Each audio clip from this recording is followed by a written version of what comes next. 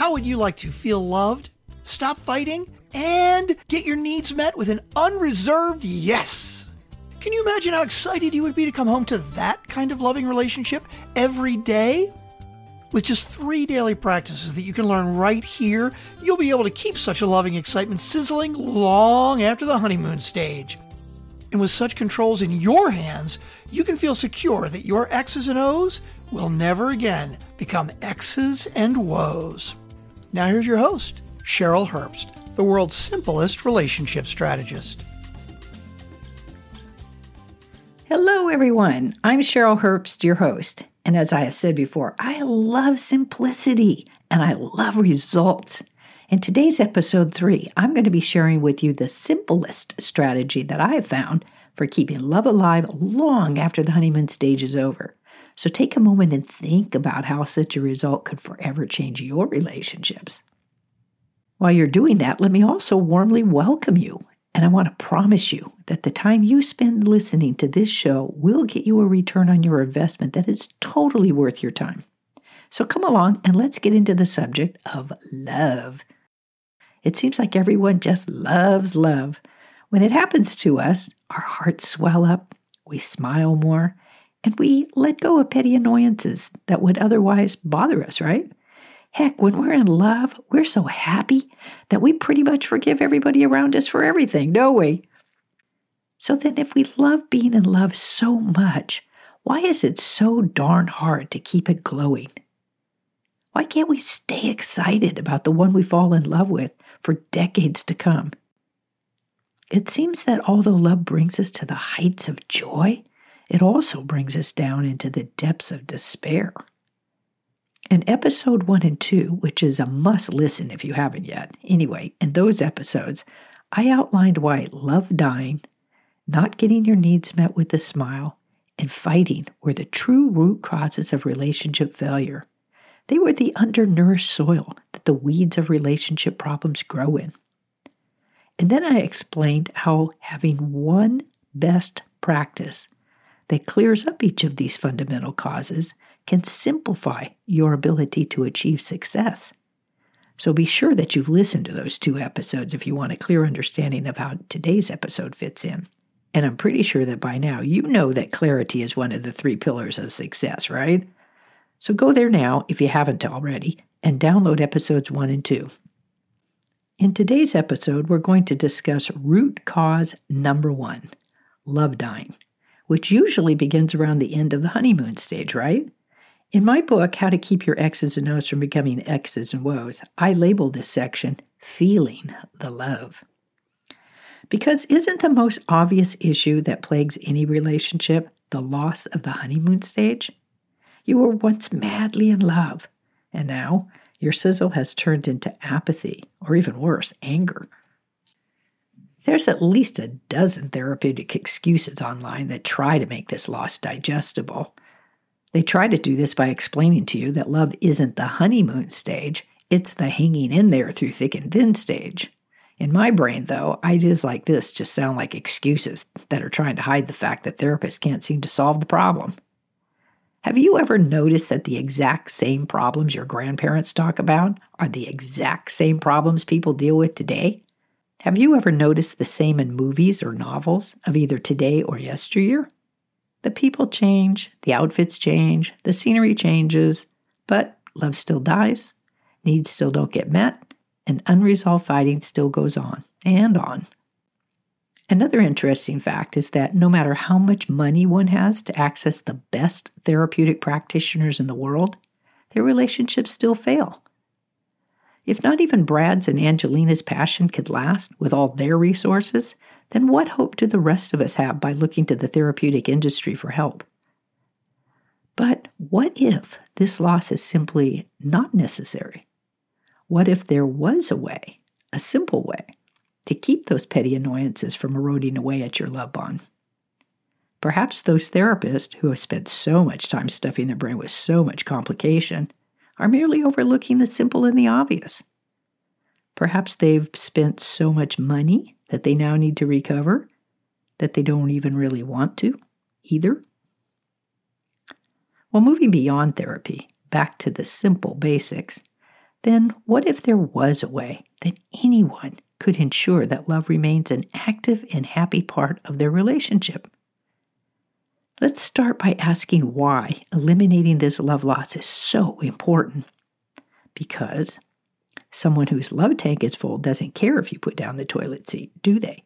Or if you are often late, or if you have an odd, quirky behavior or expression, true? Those things are just cute when you are newly in love, right? After the honeymoon stage fades, however, these same cute traits become annoying, a cause for eye-rolling, mocking, guilting, or even anger. Perhaps you even refer to each other as stifling, like some kind of old ball and chain. Too often we think of the honeymoon stage as an entity unto itself that happens to us. Therefore, when it fades, we tend to shake it off with something like, well, that's just inevitable. That too is something that just happens to us. But what if it's not? What if it is something you are controlling unconsciously? I know this idea may be a little out of the box, but if right, how exciting could that be? Think about it. If you are controlling the result unconsciously, what could change if you controlled the result consciously? Take a moment and listen back to old conversations in your memories. Can you recall some of the times your partner said that they loved you, and yet your heart wasn't really feeling it? Can you recall the times you thought you were being loving, only to hear your partner respond with some mocking or guilting response that showed that, well, they didn't think so? Can you recall how you felt the need to defend yourself, perhaps with a comment like, well, I show love by ... fill in the blank? What is this dynamic telling us? It's telling us that there is a basic tendency by people to think that everyone feels love in the same way. What this means is that your partner tends to love you the way they like being loved, and you tend to love your partner the way you like being loved. When this assumption is inserted into your relationship, well, it's easy to become baffled when you hear the kinds of complaints we just talked about. What follows is typically a thought that sounds something like, well, since I know I'm really loving in the relationship, it can't be me. And if not me, well, it has to be the only other person in this relationship, right? Sound familiar? Well, here's the resolution I came to. People have a need to feel loved, not just be loved. Let me say that again. People have a need to feel loved, not just be loved. Now I'm going to bring up something most of you have heard, but don't tune out on me with, yeah, I already know that. Instead, try thinking this. Thank you for reminding me. In Gary Chapman's book, The 5 Love Languages, he promotes the idea that although there are 5 ways that love is given and received, only one is going to make either you or your partner feel loved. So then if he's right, then it's quite possible that you could be being loved and yet not be feeling loved. True? Yes. This is because people only feel fully loved when their one primary way of receiving love is being spoken regularly. Without being loved in their primary way, they will be left feeling empty. Everyone who has been in a relationship before should know that an empty love tank is the source of nagging, mocking, guilting, eye-rolling, and angry annoyance. Would anyone need to be convinced that when this type of criticism enters the relationship, that love fades? Therefore, the simple solution is to spend your love time learning your partner's primary way of receiving love, and then practice daily how to speak it. And vice versa. You also need to feel loved, not just be loved. How full can you get when your partner chooses to practice daily speaking your love language too? By daily practicing speaking each other's primary love language, you can build love into your relationship. Doing this puts the controls in your own hands so that you are creating love instead of waiting for it to ride into your life and whisk you off to happily ever after. And what could be quicker than that? But if you're still clinging to the old idea that your soulmate is supposed to manifest one day and then you'll live happily ever after, well, when will you realize that this is just the Prince Charming story reinvented for today's audience? If you want a soulmate in your life, then go create one. You can do that with just this one simple practice that is so worth every minute you invest in it. You can defeat the honeymoon stage. It is within your power to do so. So take charge and make it happen. And you can do this with every relationship in your life too. So don't wait. Get started practicing today on the people in your life right now. Then when that right person comes along that you want to be in relationship with, you'll have this skill down pat. And more smiles will be your immediate payoff, and keeping that new relationship sizzle long after the honeymoon phase will be your long-term payoff. Who wouldn't be motivated to gain all that? So start today and discover your love language. You can read about how to do this in my book, How to Keep Your X's and O's from Becoming X's and Woes. Or better yet, search on www.5lovelanguages.com, where the 5 is the number 5, not the word 5. Or you can just click on the show notes, because the link will be in there, of course. Once you get to the list that the search engine gives you, then scroll down to an option about discovering. And may I suggest that you have everyone you know do it. What could possibly bring more joy into your life than learning how to love each other in a way that actually works and gives you a desirable payoff for your efforts? Now, in this episode, we only have time to explain what to do, but not how to do it. In future episodes, though, we will have the time to go into some of the details of how to execute.